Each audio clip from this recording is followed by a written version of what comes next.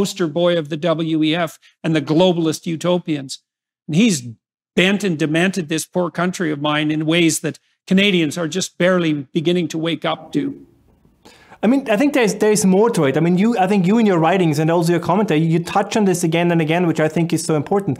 I mean, this is also a little bit an element of a civilization in a crisis, but also a crisis of confidence. I mean, take one example. I always find this so fascinating.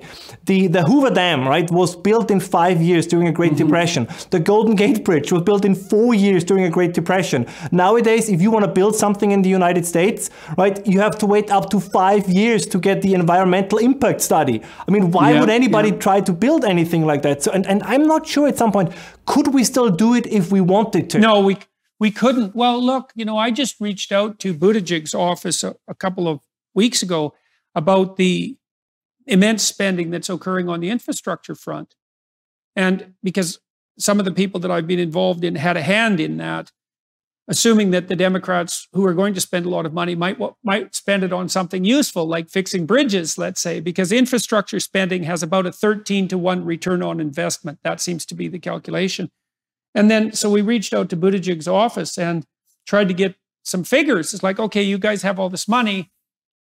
Do you have a website where you've listed the projects that the money is being spent on and just are tracking whether or not anything's actually happening? And the deputy secretary wrote back.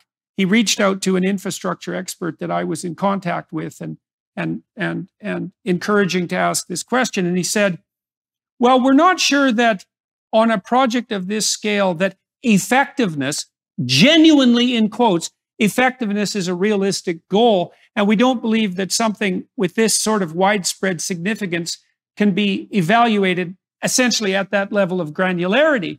And then he sent me a map that showed how much money had been given to each state, which is not the question I asked. It's like, I don't give a damn how much money you spent. That's easy. My business partner always laughed with me. He said, it's really easy to grow your business on the cost side. And the amount of money you spend is not an indicator of your moral advantage or your moral reliability.